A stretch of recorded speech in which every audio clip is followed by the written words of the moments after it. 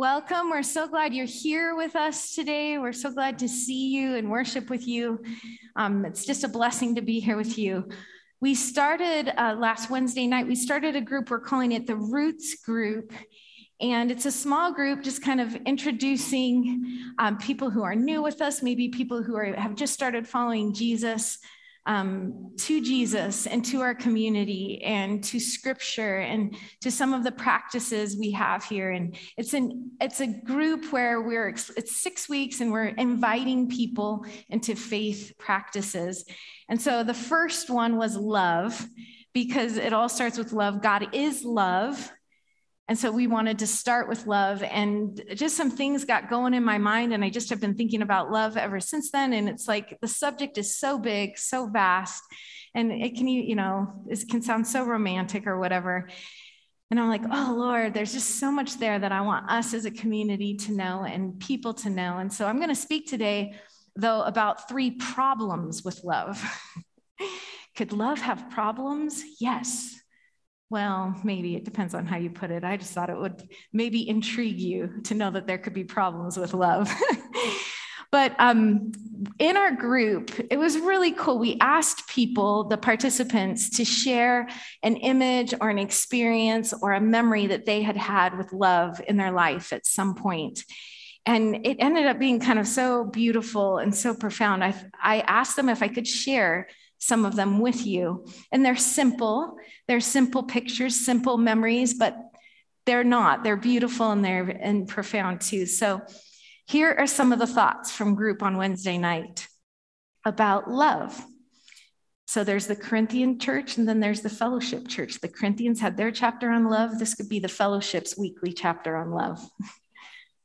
Love is shelter and protection, trust and presence, joy and laughter. Love is the family dog laying its head in the lap of a crying child.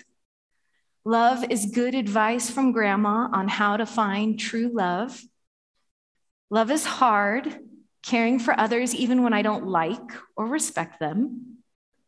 Love is a high school friend bringing ice cream, not just for me, but to all my little siblings, because life was hard for all of us.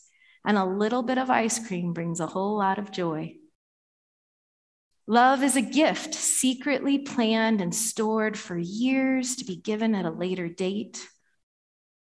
Love is that crazy affection you feel for a baby when all they can do is sleep, cry, and mess diapers. Love is also the expectation that they will grow up someday. Love doesn't judge or patrol like a cop, but comes to you even when you're in a jail cell and bells you out with an embrace. Love is so tenacious, persistent, and determined, it'll rip open a roof to get a crippled friend to Jesus. And love is Jesus inviting us to remain in his love so his joy may be in us and our joy can be complete. Isn't that beautiful? Lord, I just pray today that you would deposit in us a revelation of love, just for each person here, each person listening, that we could have a little bit more of that measure of joy, be a little bit more complete because we've experienced your love today in this place. And help us, Lord, as we wrestle with the problems of love. Help us, Lord, in Jesus' name. Amen. So I've been listening. I listened to this podcast by Pete Scazzero, the Emotionally Healthy Spirituality series. I really love his stuff. And he mentioned a story from the Brothers Karamazov. It's a Dostoevsky novel. And I happen to be reading it at the moment or listening on Audible. You guys are probably going to hear lots of Dostoevsky stories for the next several weeks because it's a 40-hour Audible book. My average book is 10 hours, not 40, and I'm only 10 in. So this is going to take me a while. So you're going to get lots of insight from Dostoevsky the next few weeks. I don't know. No guarantees. But in one of the stories, and then Scazzero mentioned the same story that I had heard the other day, and I was like, this is a good story. In one of the stories, this very wealthy woman who's looking for the healing of her daughter comes to this old monk, this old wise monk. And she asks him, she says, how can I really know if God exists? And he says, I can't prove it to you. I don't have a good argument for you. But I do know one thing that will help you. You need to practice active love. Oh, she says. She confesses that I've actually had this thought before. She said, I thought I would maybe sell all of my things, give everything I possess, give it to the poor. Maybe I would become a nun or go into service like you. And then she said, I just couldn't do it. She says, because it crosses my mind how ungrateful people would be. They would complain that the food isn't hot enough, the bread isn't fresh enough, the bed's too hard. And I couldn't bear the thought of how ungrateful they would be. And so my dream of love and service vanished, and I'm still wondering if God exists. The monk listens, and then he replies, and he says, love in practice is a harsh and dreadful thing compared to love in dreams. Love in dreams thirsts for immediate action, quickly performed, with everyone watching. Indeed, it will go as far as the giving even of one's life, provided it does not take long, but is soon over, as on stage, and everyone is looking on and praising, whereas active love is labor and persistence. Love in practice is a harsh and dreadful thing compared to love in dreams. Have you ever heard the idea, I'd be such a great Christian if it weren't for people? Right? That's what we all sometimes feel sometimes. So the first problem with love, simply put, is that it's hard. Love is hard. It's fun to imagine, easy to romanticize, both the giving and the receiving. But at the end of the day, love is hard. So what is active love? What is love in practice? We're going to read from the words of the Apostle Paul in Corinthians 13. Love is patient. Love is kind. It does not envy. It does not boast. It is not proud. It does not dishonor others. It is not self-seeking. It is not easily angered. It keeps no record of wrongs. Love does not delight in evil, but rejoices with the truth. It always protects, always trusts, always hopes, always perseveres. Have you heard these words before? Yes? Most days, I feel like I am the exact opposite of all of these. My family is the witness to this, right? Some days I'm impatient, I can be rude, I can be jealous. I want to make sure everybody knows my accomplishments and strengths, my skills. I can be critical. I'm looking out for myself, numero uno here, and my interests. I can be easily angered and irritable. Oh, I thought I'd bring you my record of wrongs. I'm just kidding. That's scratch paper. But sometimes don't you feel that way, that you have a record of wrongs that could be that long? Sometimes it's just too much work. I want to avoid the truth, avoid the difficult conversations. I have a hard time addressing an offense I have with others, or even recognizing my own sin. And it's just too much work to protect people. It's too hard to trust people. And perseverance, I'm tired of just reading this list. That's sometimes the mentality we can have about love. Think about Jesus' love coming to earth. I'm just going to tell you all the hard stuff. As a baby, Herod set out to kill him, and his family had to flee for their lives. They were refugees in Egypt. Later on, as Jesus is ready to start his ministries, and the Pharisees, it says in Luke 6:11, they were filled with rage and plotted what they would do to Jesus. How would you like to live with people plotting against you, filled with rage? At one point, the crowds in John 8:58, they say to him, "Who do you think you are, Jesus?" And they pick up rocks to stone him. The crowds pressed against Jesus. He lived a nomadic life. He didn't have his own bed. That would be the worst of it all, not to have your own bed. I know how much I like my bed. Jesus was hungry. Jesus was tired. Jesus was thirsty. I bet even Jesus got hangry, right? Even Jesus. That's how incredible his love was. That he would endure these hard things to connect with us, to be able to have relationship with humanity. If we're not honest about the cost of love, or if we romanticize love, we'll give up. We'll give up on one another way too soon. And here's what we know, though, each one of us at a gut level.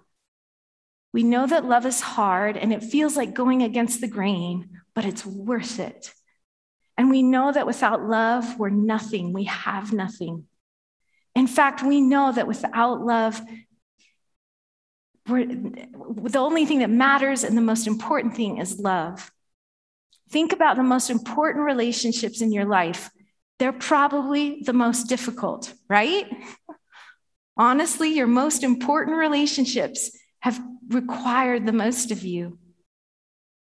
Think about the people you love who may not love you in return. That's the hardest kind of love. And you have a friend in Jesus because he identifies with that pain.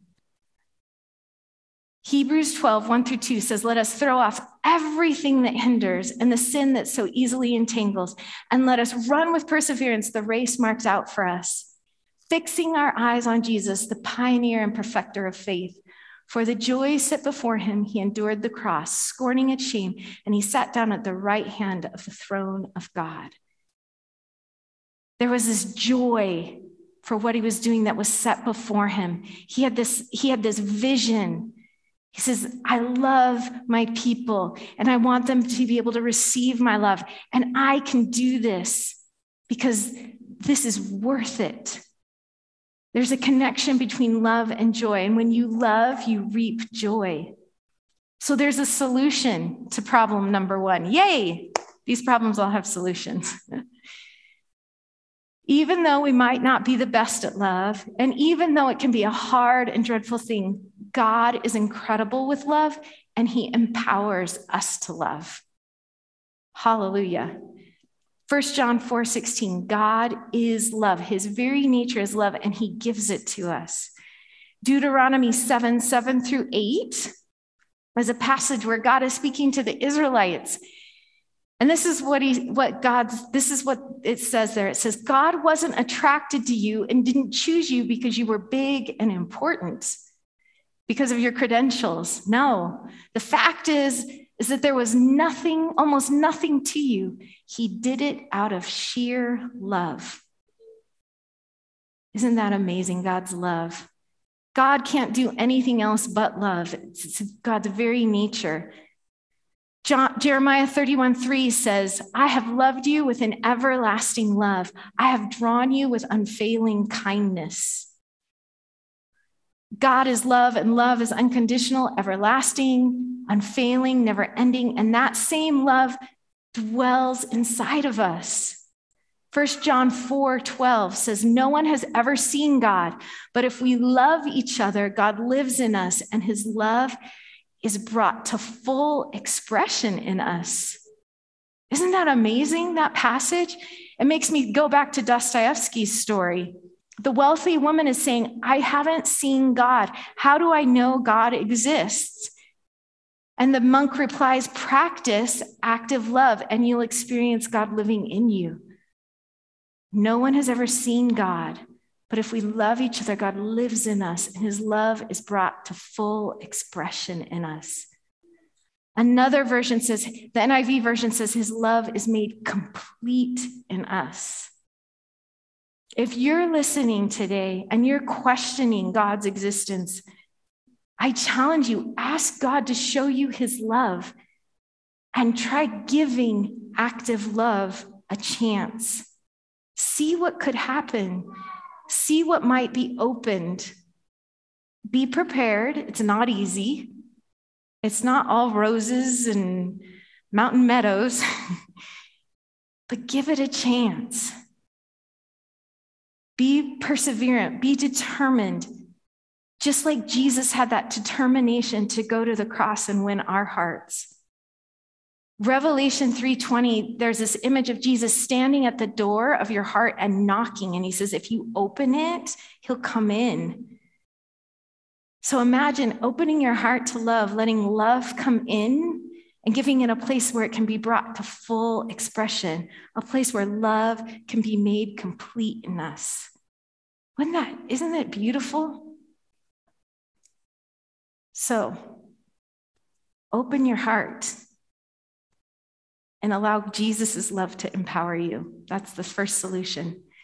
Quickly, the next two problems. The second problem with love is it requires vulnerability. No one likes vulnerability, right? 1 Corinthians 13:7, 3 different translations that we just read. Love always trusts. And the King James Version says it believes all things. The Message says it hopes for the best. Oh, man. That's hard to do, isn't it? What if the best doesn't happen? What if I get hurt? What if this goes wrong? What if that goes wrong? Yeah, that's vulnerability. That's risk, susceptibility, exposure. No one likes vulnerability, but love requires it.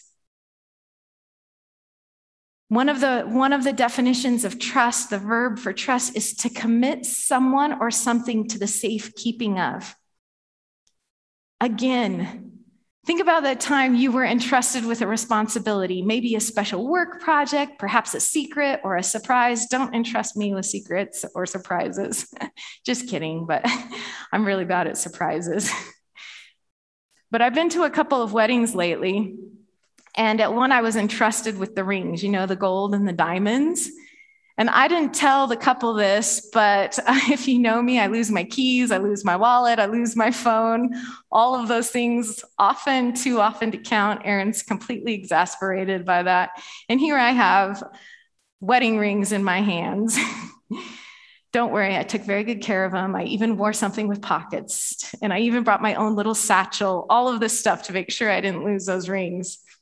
And I'm happy to report that I was more reliable than the 5-year-old with the silk pillow. So they got the rings.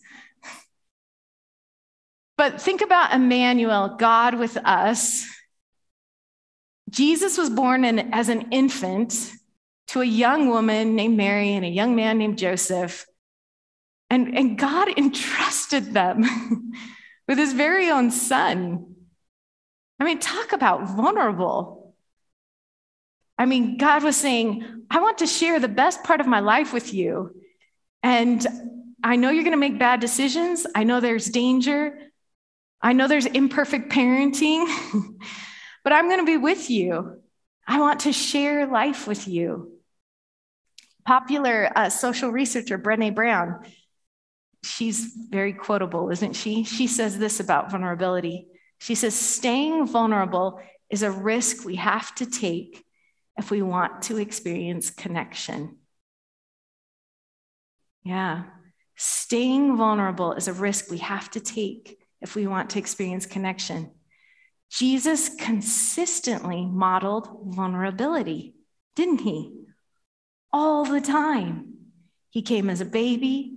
He was submitted as a child to imperfect earthly parents, committed to a company of miscellaneous, often knuckleheaded disciples, right? He entrusted his ministry to this crew. He said things that put him at risk, and he spoke in parables that were easily misunderstood. He lived without a home. He was often grasped and handled. His clothes were torn at in crowds. Talk about how vulnerable that would be physically. He sat still before a weeping woman, washing his feet with her tears and hair. How vulnerable would you feel in that place? He stood quietly while his accusers lashed out at him, and ultimately he hung naked on a cross. Staying vulnerable is a risk Jesus took to experience connection with us. Staying vulnerable is a risk we have to take if we want to experience connection. okay, I just realized I lied. There isn't a solution to this problem, but there's a reward. There isn't an easy way out of this one, but there is a reward. Matthew 16:25 says, whoever desires to save his life will lose it, but whoever loses his life for my sake will find it. Another word for vulnerability is faith. Putting our trust in God, believing that God's goodness will prevail and his love will endure forever. When we risk our own lives, we find life in God, life in love. It's worth it. It's so worth it. Don't give up. It's worth the vulnerability. It's worth the risk. The third problem with love, it's the real measure of our maturity and success. Not the credentials, not the degrees, not the years of experience, not the money, not the fame, but love is the measure of our success. So often in religious culture, it's our popularity, our influence, our persuasive words, our witty Twitter account, our spiritual gifts. Those things define and measure who we are. But the Apostle Paul, when he writes that famous love chapter that we just read in 1 Corinthians 13, he's writing to this church in this really successful metropolitan area of ancient Turkey called Corinth. They're super successful and polished. They're also crazy and out of control and unorganized. And they're operating in all these spiritual gifts and prophecy and tongues and having all of these power encounters. But they've lost their being grounded, rooted and grounded in love. And so the whole book of Corinthians is the Apostle Paul trying to bring correction to these people who are just kind of have unbridled or have just kind of let loose in all of these ways. And if you look at it, you'll see that the book of Corinthians, it has all of these instructions on how to course correct what they're doing in their church gatherings and how they live together. But the center of it all is this chapter on love. And it's right in this chapter, right after the other parts that we read, where Paul says, love never fails, but where there are prophecies, they will cease. Where there are tongues, they will be stilled. Where there is knowledge, it will pass away. For we know in part and we prophesy in part, but when completeness comes, remember that passage we read that when God's love is in us, his joy is made complete. That's 1 John 4. When completeness comes, what is in part disappears. When I was a child, I talked like a child, I thought like a child, I reasoned like a child. When I became a man, I put the ways of childhood behind me. For now, we see only a reflection as in a mirror. Then we shall see face to face. Now I know in part, then I shall know fully, even as I am fully known. That's vulnerability, right? Seeing someone face to face, knowing in part, but being known fully and being fully known. That's that vulnerable place where we can be fully loved. Now, these three remain: faith, hope, and love. But the greatest of these is love. The solution to the third problem is to not let the world's definition of success be your measure of success.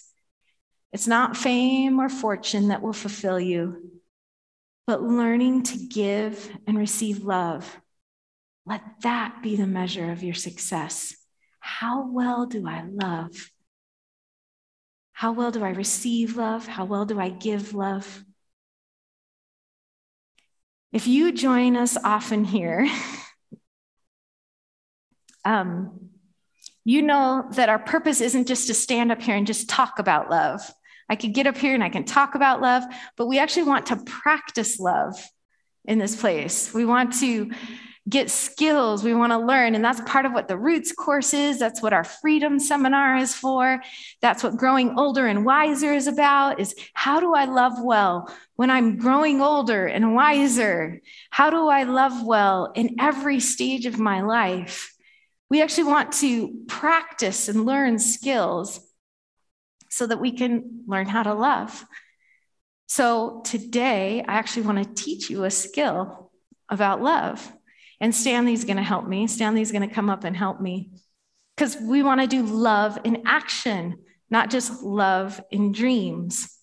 And so what's hard, again, about love in action, right, is it can be hard because it can feel awkward or different. It can feel vulnerable. And it can also maybe reveal where we're at in our ability to love and receive love.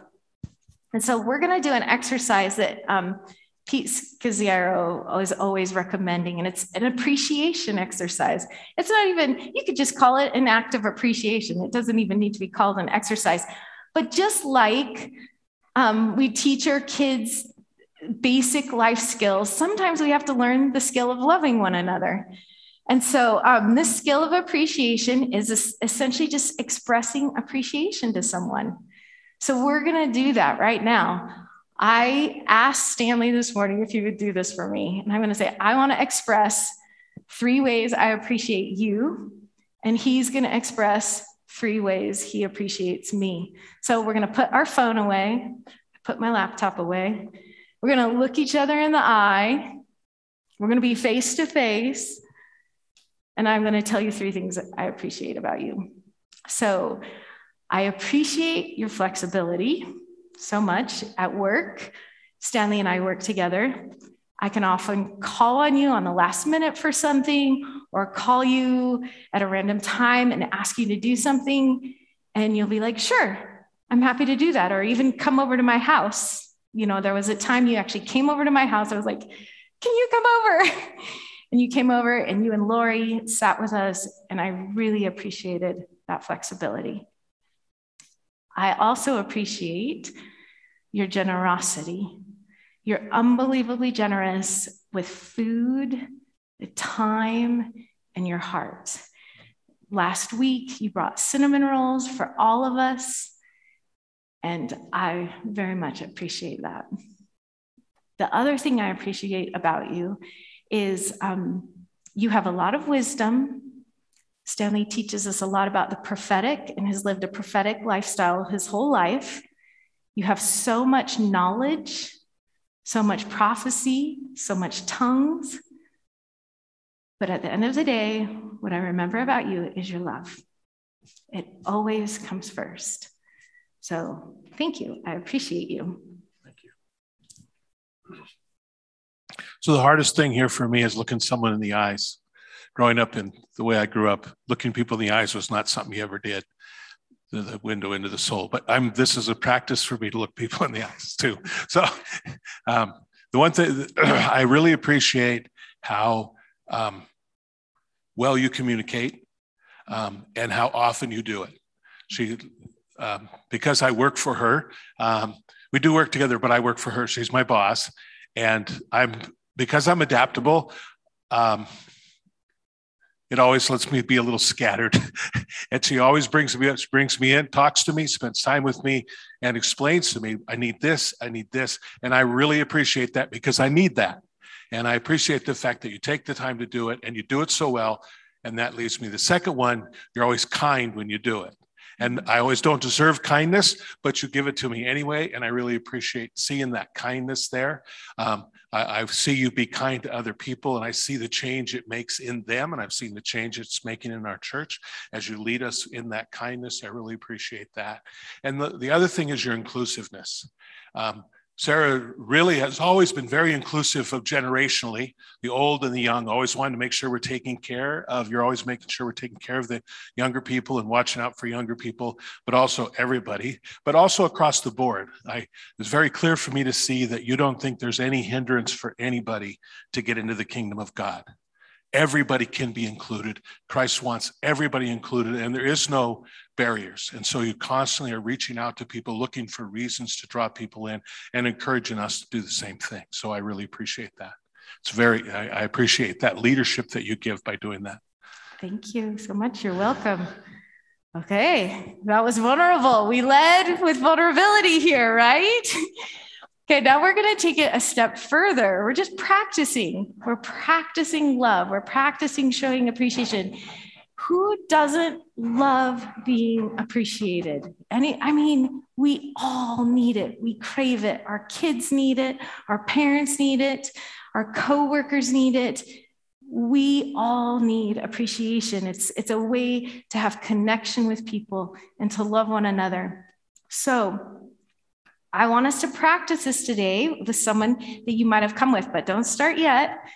Some of us here don't know anyone here, or we came by ourselves. And so we have to practice. I'm going to give you a chance to practice if you want. Nobody's forced to do anything, but if you want, you can practice even if you don't know someone here. So my sister is not here today. And so I'm going to practice showing appreciation to my sister, even though my sister lives in Southeast Asia as a missionary. And so I will tell her to look at the podcast, in a day or two. But I'm going to practice what I would say to my sister. I'm going to practice preparing to love on my sister. And so I'm going to say it to Stanley, though, because I'm going to, just practice looking someone in the eye and telling them how much I appreciate them. So Rachel, now I know you're not Rachel, but I'm practicing here, imagining. I appreciate, ever since I can remember, as my sister, you have always championed me. You have always cheered me on, encouraged me, prayed for me, especially in the last few years. I know that you are for me, and I appreciate that about you. My other thing that I appreciate about you is that I know you want to be a better friend and counselor to the people you serve. And so you're taking classes in counseling. I appreciate that you love people so much that you would go to school to learn how to love them even more. That's beautiful and amazing. Also, the third thing I love about you, Rachel, or I appreciate about you, is that you are willing to live in Southeast Asia under crazy lockdown during coronavirus and watch this pandemic ravage that nation, and yet you don't leave. You're there because you love those people, you love the missionaries you serve, you love the land that God's called you to, and I appreciate that picture of Christ's love. It keeps me going. Okay? Amen. So I'm going to do, can I turn this off? No. I'm going to do one of my sons, Christopher, and he'll watch this sometime. So, Chris, what I appreciate that, one, you endured your mom and I when we adopted you, and because your personality was so much different than ours. We're both, Lori and I, are very scattered, adaptable, and you are very much a precise order person. And the fact that you endured through that and grew through that and have loved us anyway through that and have showed that appreciation. I appreciate that you have been willing to really go outside of yourself and who you see yourself as, to expand how you see the world, how you see other people, and to accept other people, even though you've been through some very hard times. And then I appreciate how well you take care of your son, how much love and concern and compassion that you put into Quentin, and how critically concerned you are. As a man, it is just like, this boy is everything to you. And I really, really appreciate seeing a father who just loves his son so much. Oh, thank you. Thank you, Stanley. Okay, so now here's the fun part, because we like to challenge people when you come to church here. Find someone you came with or someone else and take a few moments to practice telling each other how much you appreciate them, or you can practice saying your appreciations just with someone you don't know. We just want to give you that opportunity to practice expressing love, to practice active love.